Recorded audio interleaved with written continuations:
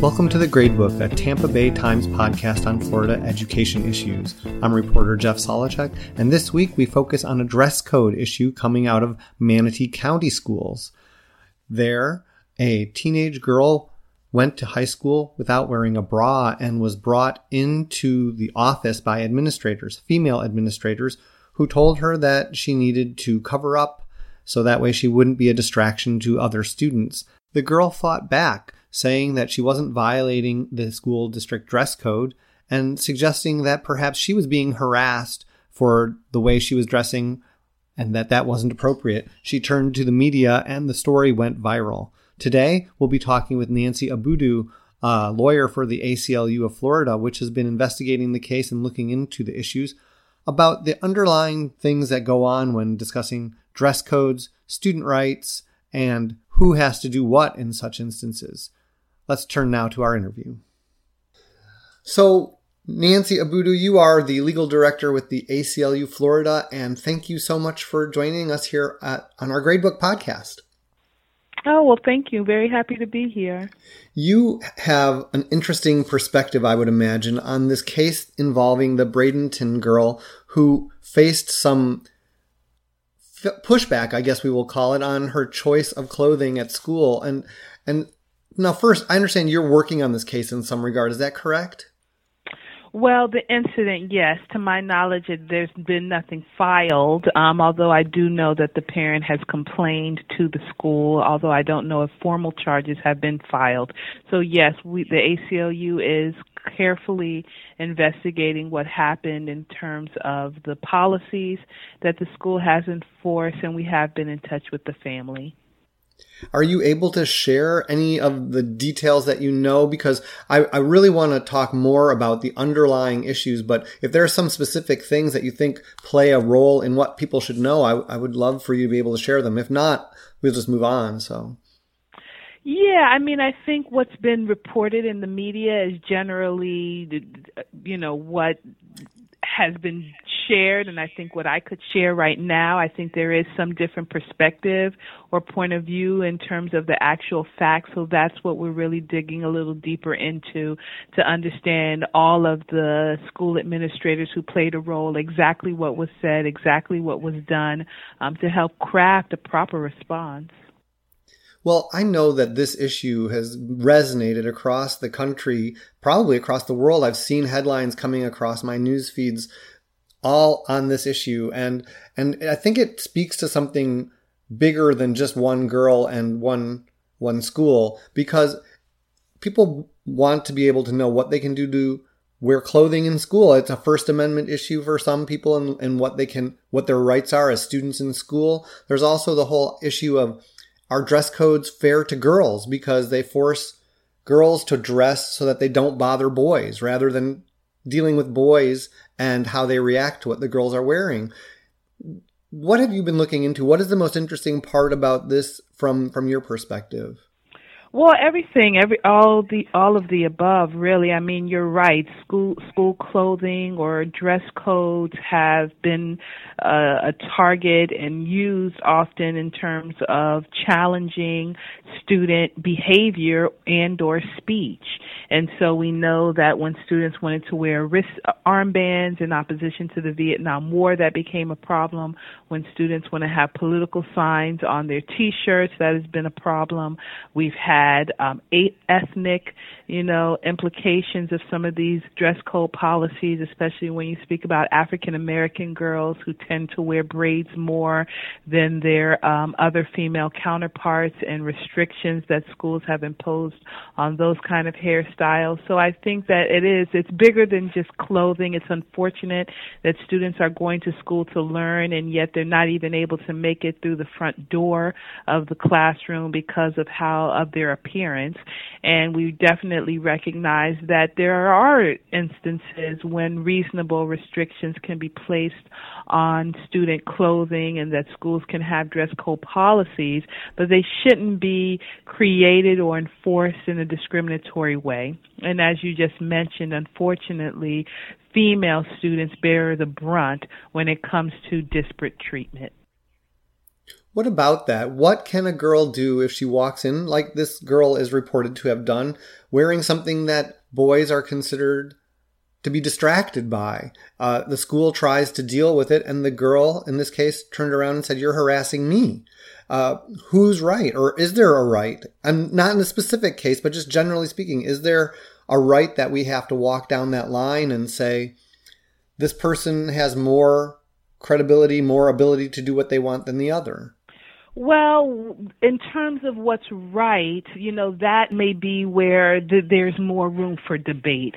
But we know what is wrong is any situation, and as I said, we're still uncovering the facts with respect to the student in Bradenton, but any situation where a female student is being targeted and humiliated and asked to, behave in a way, or is being told that she's behaving in a way, even unintentionally on her part, that distracts boys simply because boys haven't been taught to control themselves or to behave in a proper way, that is wrong.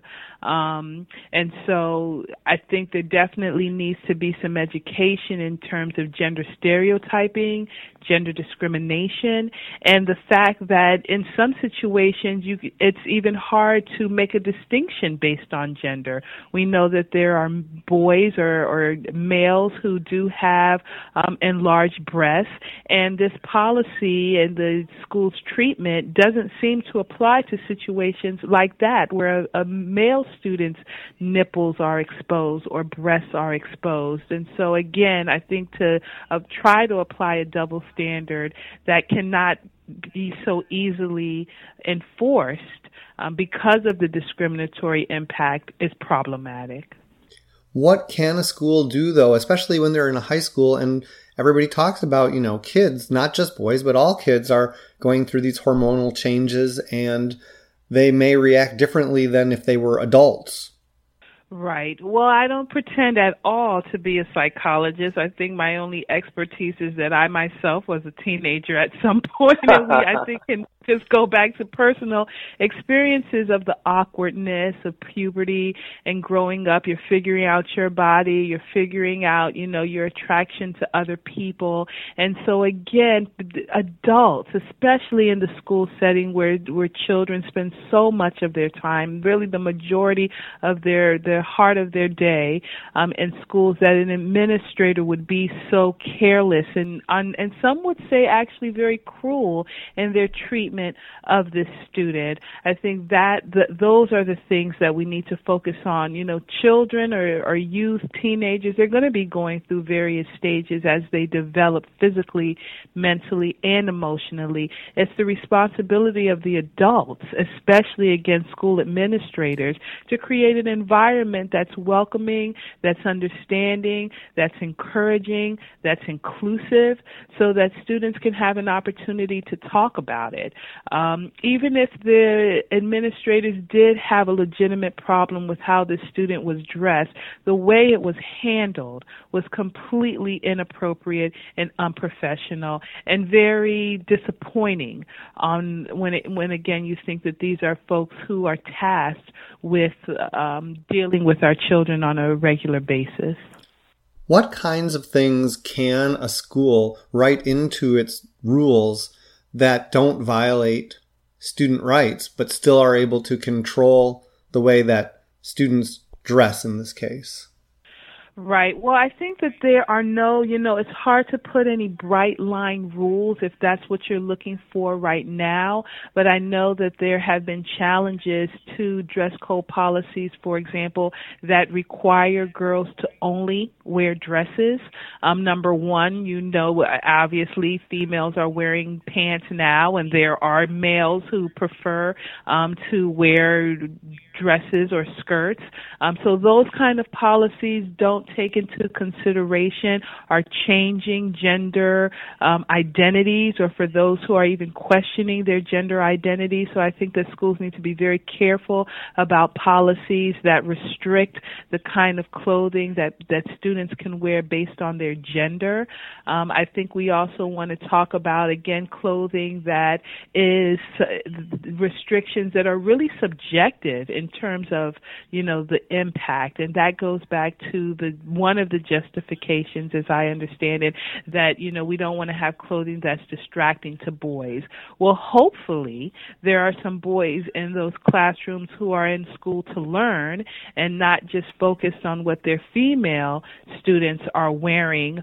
And that, again, it would create an opportunity, whether it's, when I was growing up, it was called Family Life. I'm not sure what it's called today, but some kind of classes that create, again, a safe environment where students can talk about the feelings that they even have difficulty articulating, and school dress codes need to take those issues into account as well. So again, if you're looking for a list that says you can have this, you can have that, I think that that's not the right approach. I think the right approach is to look at what's reasonable given the context in the school. And fair as well, as you mentioned, having students who are boys who might wear something distracting. They don't seem to be held to as stringent a standard. I guess girls are more mature and they don't get distracted, perhaps. Right, and then so there's the policy, and then number two, there's the enforcement. Because if you have a policy that says, well, all girls have to wear bras, and yet girls who, let's say, may be a little less developed in that area get by without wearing a bra, and yet a female student who is considered to be more developed in that area is penalized when she doesn't. And so, again, even though we would have a problem with that requirement on its face, for sure, an unequal application definitely presents some concerns when it comes to student rights. What do you make of the schools that then bring out these big, gigantic shirts that say, I am a dress code violator, and tell the students that they have to wear those until they get into proper clothing? Absolutely shameful. And the adults who thought of that idea and then actually implemented it should be completely ashamed of themselves. We're in an environment right now where bullying in the schools is really perhaps at an all-time high. I don't know all-time high, but definitely we're hearing more and more stories. And perhaps that's because students and families are finally feeling more comfortable vocalizing the fact that these situations are happening. So for an adult covered with the role or title of administrator or teacher or even principal or dean to be the one to come up with and then implement what is really a body shaming type of policy is absolutely unacceptable.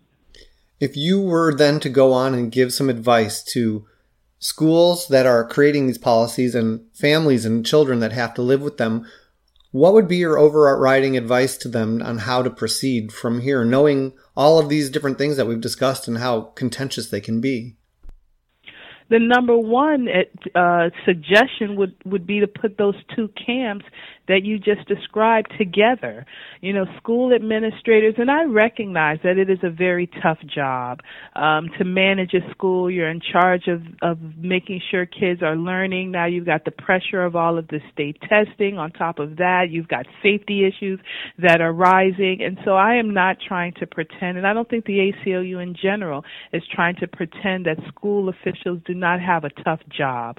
But when they implement policies like this, the only thing they're doing is making their job more difficult, and they're also distracting from the real issues, legitimate issues that at schools that they're dealing with, which I just mentioned a few of them a few seconds ago. And so I would hope that this situation and others that have happened would create a learning opportunity to say that schools cannot make these kind of policies in isolation.